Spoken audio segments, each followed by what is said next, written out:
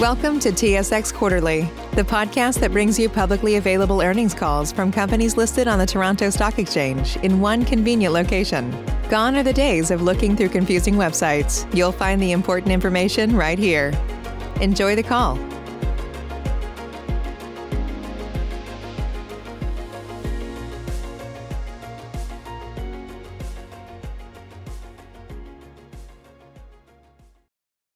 Good morning, ladies and gentlemen, and welcome to the Enerplus Q3 2021 Results Conference Call. At this time, all lines are in listen-only mode, and following the presentation, we will conduct a question-and-answer session. If at any time during this call you require immediate assistance, please press star 0 for the operator. As a reminder, this call is being recorded today, Friday, November 5th, 2021, and I would now like to turn the conference over to Mr. Drew Mair, Manager of Investor Relations. Please go ahead. Thank you, operator, and good morning, everyone. Thank you for joining the call. Before we get started, please take note of the advisories located at the end of our third quarter news release. Our financials have been prepared in accordance with U.S. GAAP. All discussion of production volumes today are on a gross company working interest basis, and all financial figures are in Canadian dollars unless otherwise specified.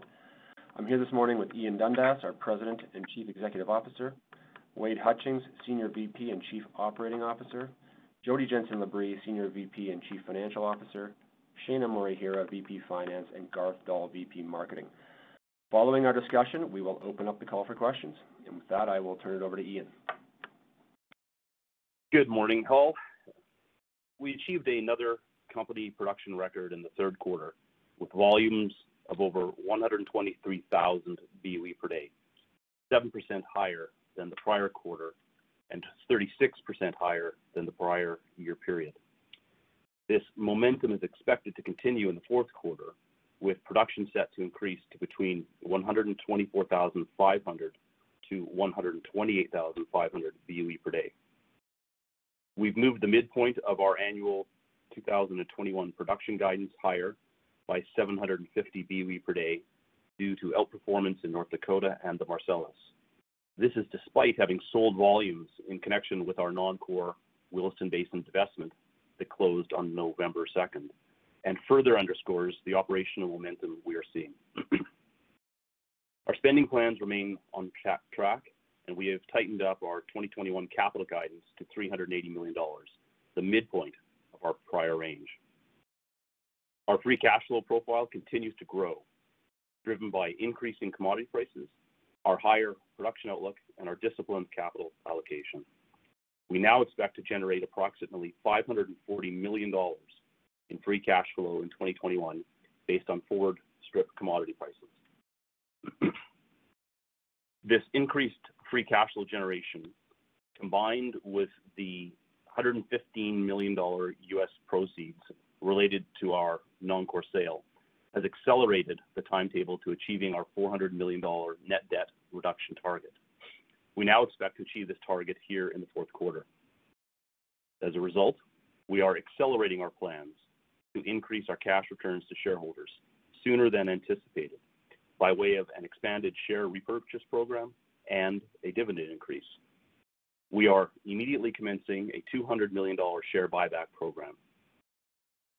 Our target today is to fully execute this program by the end of the first quarter of 2022, if not sooner. This represents approximately 50% of forecast free cash flow over this period based on the forward strip. We continue to see a disconnect between our current market valuation and the intrinsic value of our business based on our view of mid-cycle commodity prices. As a result, we believe share repurchases offer an attractive capital allocation opportunity. We also announced an 8% dividend increase, our third dividend increase year to date. In aggregate, this represents a 37% increase on an annualized basis from our dividend level at the start of the year. Turning to 2022, our preliminary outlook is consistent with the 5-year plan we announced earlier this year. Approximately $500 million in capital spending, which is expected to generate strong economic returns and meaningful free cash flow, while delivering 3 to 5% liquids production growth. Inclusive of our 2021 acquisitions and recent divestment, the absolute year-over-year liquids production growth is closer to 7%. But normalized for the timing impacts of the acquisitions, the organic growth associated with the 2022 budget is in line with our stated 3 to 5%. Based on strip prices, we see our free cash flow growing by close to 20% year over year in 2022. Factoring in our planned share buyback program, that number moves higher on a per share basis. Now, before I turn the call to Wade to discuss operations, I want to reiterate one final point. We are committed to returning a significant portion of free cash flow to shareholders. The $200 million buyback and dividend increase are just the most recent examples of our commitment to return meaningful amounts of our free cash flow to our shareholders. Although the strategy is becoming more common in industry, it has been a hallmark of our capital market strategy since the inception of the company. Since 2018, we have returned over $370 million to shareholders through a combination of dividends and buybacks during a time of far less attractive commodity prices. Combining those returns with the buyback we announced today will bring us close to 20% of the value of our market cap, which will be returned to shareholders. As I said earlier, we are commencing the buyback immediately and expect it to be completed relatively early next year. But once this plan is executed, we will continue to look for opportunities to further increase returns to shareholders as we move into next year and to gain further visibility to the commodity price environment, inflation expectations, and overall market conditions. The portion of free cash flow that we do not allocate to shareholder returns will be used to fortify the balance sheet. We continue to believe that having a top quartile balance sheet strength is a strategic asset. Volatility will continue. We want to maintain our resilience through the cycle and through price shocks. With that, I will leave it there and turn the call to Wade. Thanks, Ian, and good morning, everyone. Our operational performance this year continues to be solid and is reflected by our increased production guidance and disciplined capital execution.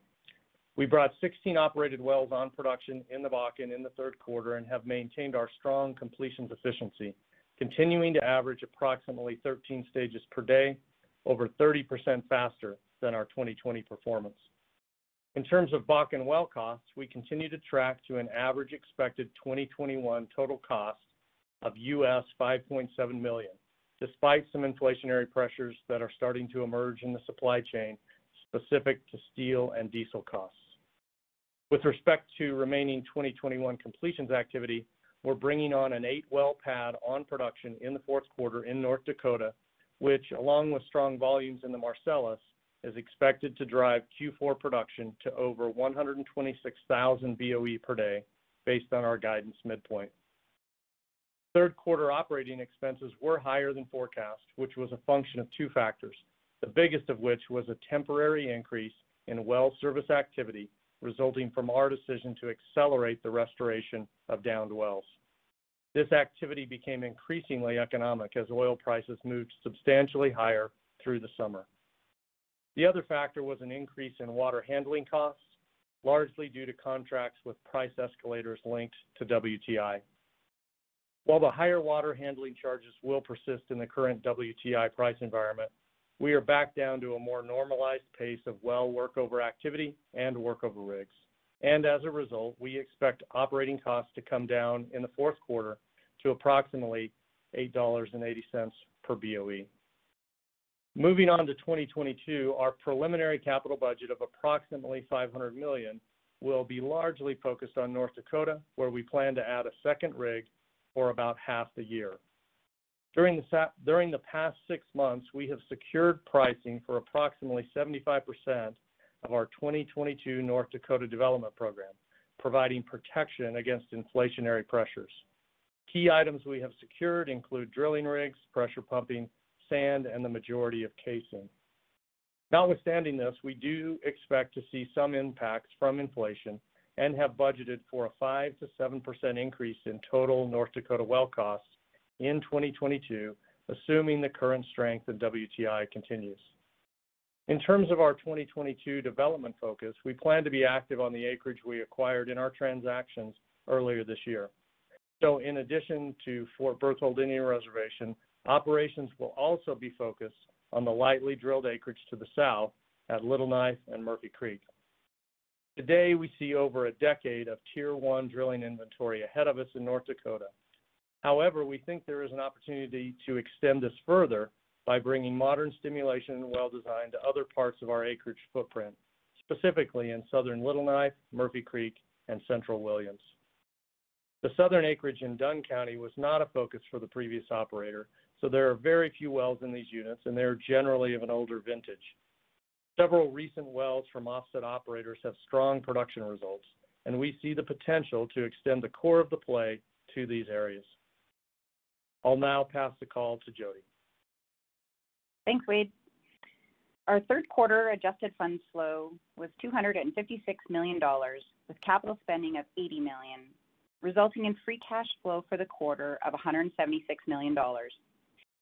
A realized Bakken oil price differential improved to $2.09 US per barrel below WTI in the third quarter. Refining demand was strong, and there continues to be significant available pipeline capacity in the basin supporting pricing. Following Dakota Access Pipeline's expansion in August to 750,000 barrels per day, we see approximately 400,000 barrels per day of spare capacity in the basin, and we believe it will remain overpiped for a number of years.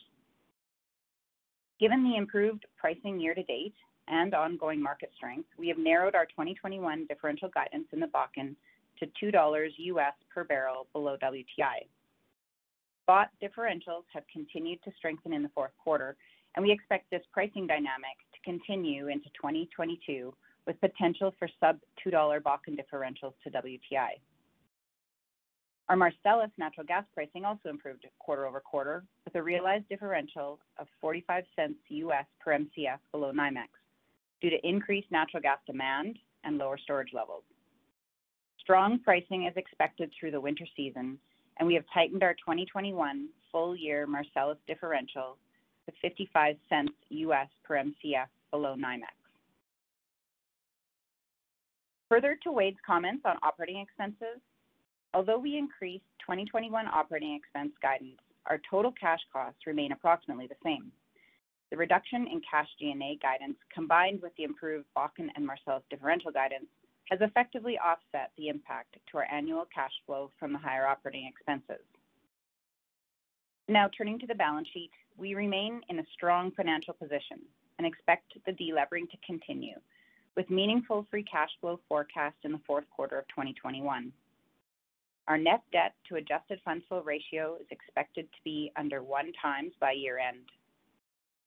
Lastly, we recently added 12,500 barrels per day of incremental oil hedges for the first half of 2022, using three-way collars with average US dollar WTI strike prices of approximately 58 by 75 by 88. These structures provide protection at $75 WTI while allowing participation up to $88 WTI, helping to protect the free cash flow generation associated with our return of capital plans as outlined by Ian at the beginning of the call. I'll leave it there and we'll turn it over to the operator to have the question period. Thank you. Ladies and gentlemen, we will now conduct a question and answer session. If you would like to ask a question, please press star followed by 1 on your touch-tone phone. If you would like to withdraw your question, please press star 2. Please stand by for your first question. You have one unheard message. Hi, I was calling Current, the influencer marketing platform, but I think I just got redirected to a bunch of people listening to a podcast. Well, anyways, I was calling Current because I was told they could help get my brand set up on TikTok Shop and even build out an affiliate program of content creators promoting my brand. And even have those content creators go on live streams and promote my product there. Wow, I could really use Current. I also heard that the brands they work with are making millions in sales. I guess I'll just go to their website at current.tech. Save big on brunch for mom, all in the Kroger app. Get 16-ounce packs of flavorful Angus 90% lean ground sirloin for $4.99 each with a digital coupon. Then buy 2, get 2 free on 12 packs of delicious Coca-Cola, Pepsi, or 7-Up, all with your card. Shop these deals at your local Kroger, less than 5 miles away. Or tap the screen now to download the Kroger app to save big today. Kroger, fresh for everyone. Prices and product availability subject to change. Restrictions apply. See site for details. Your first question comes from Jeffrey Lambujan of Tudor, Pickering, Holt. Please go ahead. Good morning. Thanks for taking my questions. Hey, Jeff. My first one is just on free cash flow allocation once you achieve your balance sheet objectives, which, as you all pointed out earlier, should happen here in the fourth quarter. You know, we certainly appreciate the buyback over the next few quarters and what that means relative to free cash flow across that same time frame. But is there any additional color you can give us on how you'd like the balance sheet to look longer term, maybe towards giving us a sense of how the free cash flow allocation framework in terms of debt versus capital returns mix could evolve over time, especially as we think about you all exiting the year at under one times on leverage? Yeah, thanks for that, Jeff. So I guess I'll start by saying it's strategically important to us, and it's, all the cool kids are doing it now, but we've been doing this for a long time, and so it really is an important part of our framework. As it stands today, I guess we've given very explicit visibility to what happens over the next couple of quarters, which is a continuation to pay down debt, about 50% free cash flow, with the majority allocated shareholders, with the majority of that going to the buybacks. As we move forward, and assuming the outlook remains supportive, which it certainly has that feel now, I think you're going to continue to see very similar themes. When we think about delivery mechanisms to shareholders, a stable, growing base dividend that's highly resilient makes a lot of sense to us. So I think there's room to continue to go there.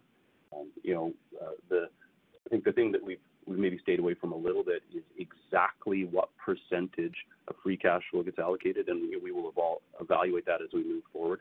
As we think about value in the stock today, we really do think that share buyback has a very strong role to play, highly creative and strong capital allocation choice.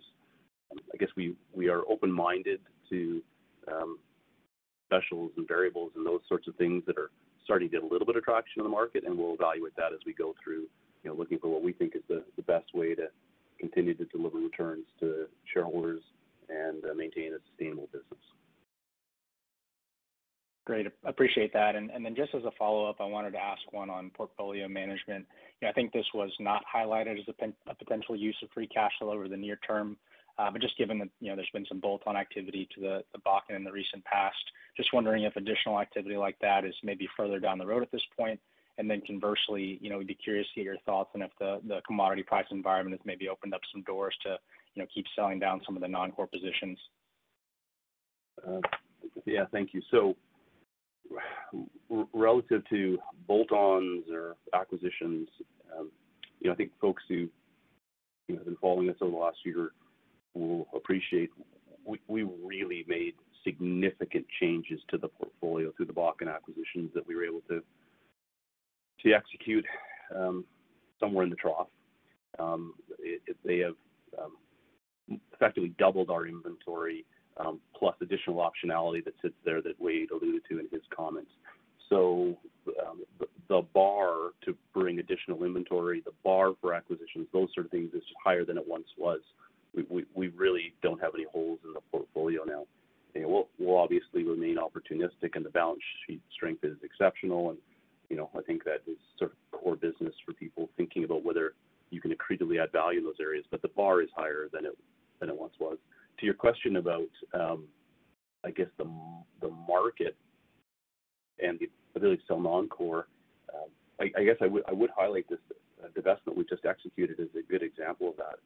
So if you look at the acquisitions we executed the front half of the year, just want to put them on a cash flow metric, we effectively bought it 3 times based on a 60 deck.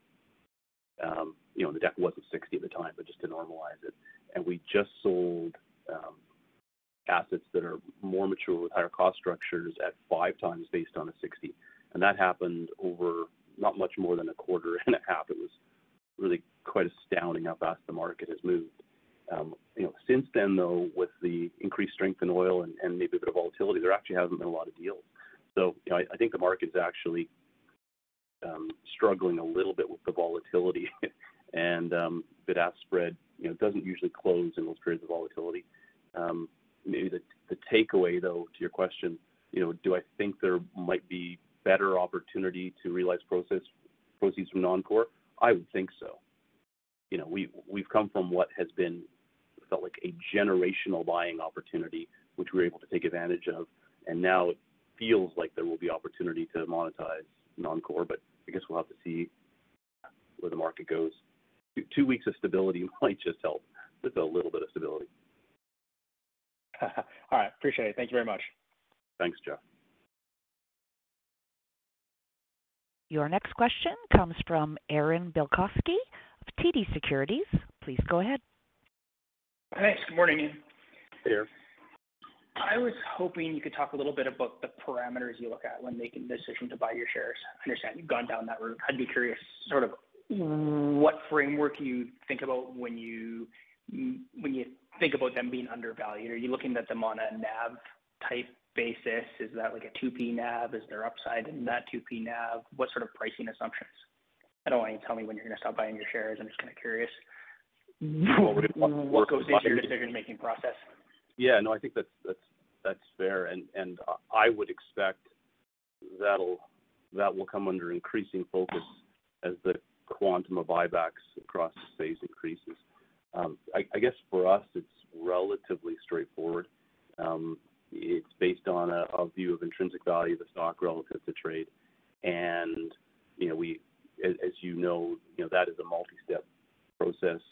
You have to think about commodity prices and cost structures and those sorts of things, and we build it up PDP and we build it by wedge and all of those things and apply discount rates. So I guess I won't give you exactly the math on it, but we've given some insights into it.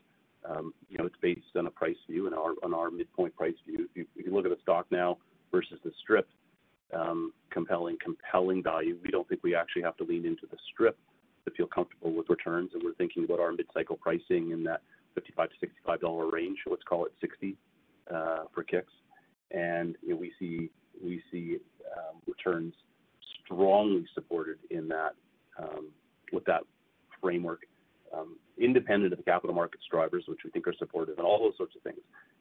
This on a pure capital allocation basis, we think is a great idea. And I guess you didn't ask this question, but I'll use the opportunity.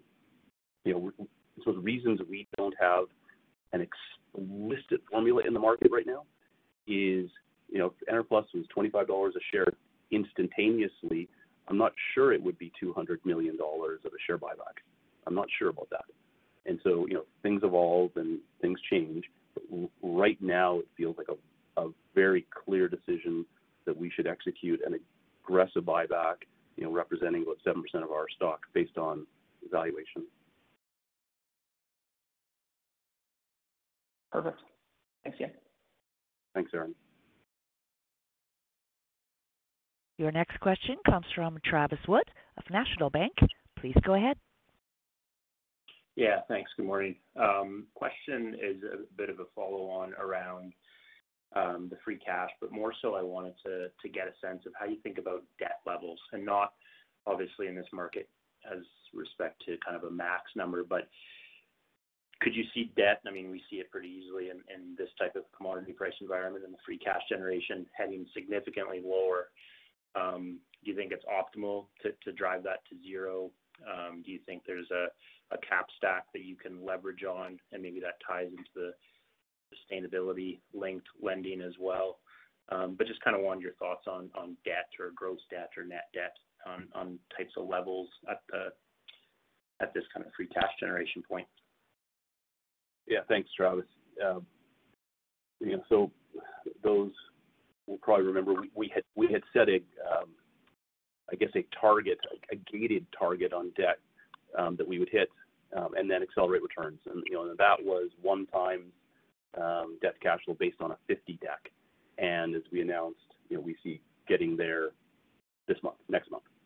And so we now, and we have now highlighted the excess cash beyond the share buyback and the dividend increase that will go to the balance sheet right now. So, implicitly, we are, I guess, moving past that debt target.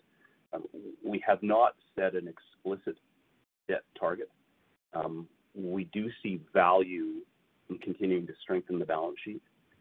And although it's not a goal, I could see taking the balance sheet to zero. If we continue to generate extraordinary cash flow and we don't see a compelling alternative to redeployment. I'm not saying that's a goal, and I understand what the textbooks would tell us about efficiency and capital structure there. I don't know how important those are when you put those in the context of the volatility that we've been experiencing. But this will be something we'll be talking to our board over time. I think it's absent additional divestments, it's not a next quarter type thing.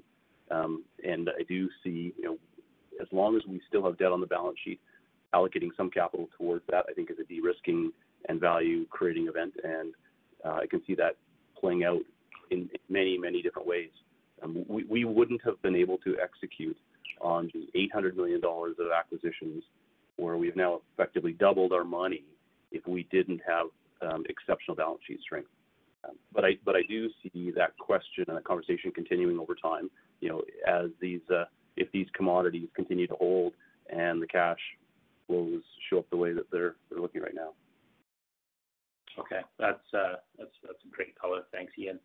And this might be for Jody or Wade. I might have missed it. I think they might have touched on it, but just some color on OpEx as we step into 2022. I mean, obviously, I think before you got to looks to be significantly better after some transient items in Q3. But how can we think about that OpEx into next year, and do you still see some opportunity that there's some inflationary pressure on the 2021 kind of average number? Yes, thanks, Travis. I think maybe we'll hand it over to Wade if and you can sort of talk us through that. Yeah, happy to. Good morning, Travis. Thanks. Let me give you a little context for Q3 and then try to address your question on 22. So as we indicated in the press release and the script, we see a key part of that higher Q3 OpEx as temporary. Essentially, what we had occur was, as you recall, we inherited a fair number of shut-in wells in the Bruin transaction, and as we cleared that backlog in the early summertime, we also experienced more wells needing workover than normal in the middle to late summer. Given the really robust pricing environment, we chose to add workover rigs to restore those valuable volumes. By late September, we had returned to a more typical pace of workover activity and a more typical rig count, and so that's why you see the lower OpEx guide for Q4 based on that trend. Now, the reality is some of that increase in Q3 was a bit inflationary, simply tied to WTI price, where some of our water handling contracts have a bit of a link to WTI price. So clearly some of that, if we stay at these levels, will continue into 2022. Now, we of course haven't, as you noted, put out any official OpEx guidance for 22, and so that'll come in January when we put out our more robust budget guide. But clearly, to your question, we're watching lots of inflationary pressures either emerge or strengthen into next year. On the capital side of the business, we've been very proactive. Over the last 6 months, we've actually locked in about 3/4 of our total well costs, and so we feel like we're protected there. We've done a few things like that on the OpEx side. For instance, we have our workover rig day rates locked in. So, we've been proactive on several items in the OpEx arena, but as you can appreciate, there's a lot of moving pieces on OpEx. So we would expect some inflation in that operating cost environment. The guide we've given for Q4 is probably a reasonable starting point to think about where the future's headed. Okay, much appreciate that, Wade. Thanks very much, and that's all for me. Ladies and gentlemen, if you would like to ask a question, reminder to please press star followed by the 1 on your touch-tone phone.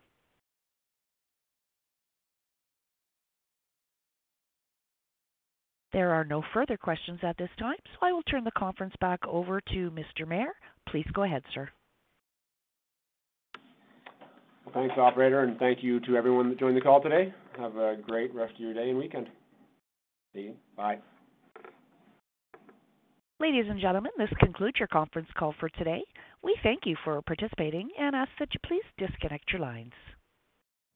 You know how to book flights and hotels. All you're missing is a tool to plan the travel experiences you'll have once you arrive. That's why you need Viator. Book guided tours, activities, excursions, and more in one place to make your trip truly unforgettable. Viator has over 300,000 travel experiences to choose from. Everything from simple tours to extreme adventures and all the niche, interesting stuff in between. So you can plan something that everyone you're traveling with will enjoy. Real traveler reviews give the inside scoop from people who've already been on the experiences you're considering. So you can plan with confidence. Free cancellation helps you plan for the unexpected. And 24/7 customer support means you can travel worry-free. Download the Viator app now and use code Viator10 for 10% off your first booking in the app. Find travel experiences for you. Do more with Viator.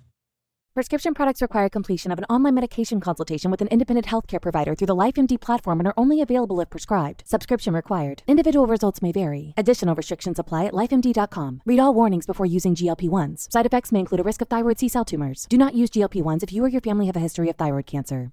If you've struggled for years to lose weight and have given up hope, did you know you can now access GLP-1 prescription medications through LifeMD? LifeMD is now offering eligible patients online access to GLP-1s, the breakthrough prescription medication that can help you lose body fat and weight. Listen to what people are saying. Probably the easiest thing I've ever done. The medication comes in the mail, and it's very easy to use. I've been able to live my normal lifestyle, and I've lost 20 pounds already, and I've never felt better. It changed my life. And here's the best part. Your insurance may cover 100% of the cost of your medication. So go to TryLifeMD.com to have your eligibility checked right now. Get started today at TryLifeMD.com. That's TryLifeMD.com.